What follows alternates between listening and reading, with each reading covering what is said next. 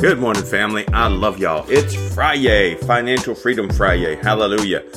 Family, the glory of God is filling the earth and Holy Spirit is being poured out upon all flesh. Hallelujah. Nothing can stop what is coming. The enemy cannot stop the glory of God. The enemy cannot stop the outpouring of God's Holy Spirit. Hallelujah.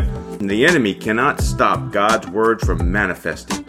We read in Isaiah 55:11, "So shall my word be that goes forth from my mouth. It shall not return to me void, but it shall accomplish what I please, and it shall prosper in the thing for which I send it."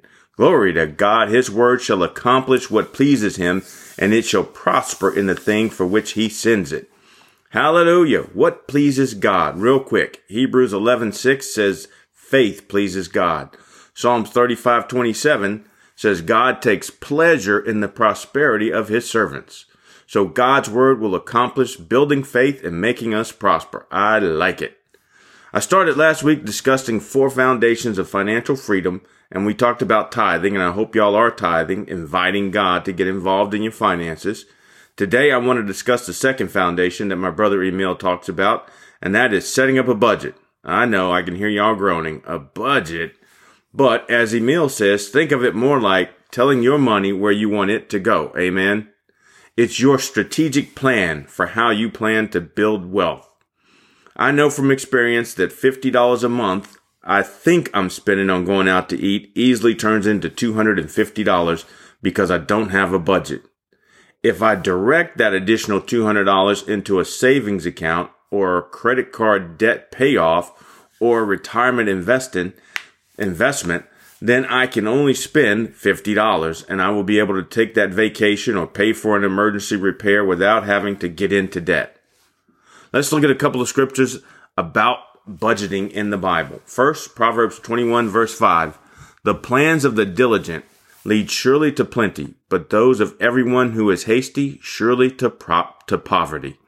And Luke 14:28. "For which of you, intending to build a tower, does not sit down first and count the cost, whether he has enough to finish it?" The plans or budgeting or directing your money of the diligent leads surely to plenty. Remember earlier, the word of God accomplishes what it is sent forth to do. Begin to pray and ask God to help you develop a plan, a budget to direct your money to lead you to plenty. I like plenty much more than lack. Amen. I like plenty much more than poverty. Amen. Our other scripture reminds us to count up the cost. All right. Go out to eat tonight, spend $70, or just make some food that I have at home. $70 I could put toward Christmas savings or a trip to visit family or pay down credit card debt or auto loan debt. Should I buy this new lawnmower or just replace the blades on the existing one I have? $300 or save that money and pay off some debt. Sometimes I preach to myself, y'all. Hallelujah. Well, I love y'all and I encourage you to get a budget, set up, or if you like the sound of a strategic plan for directing your money better, whatever you call it, do it and watch yourself start to prosper and live in plenty. Have a great FriYay.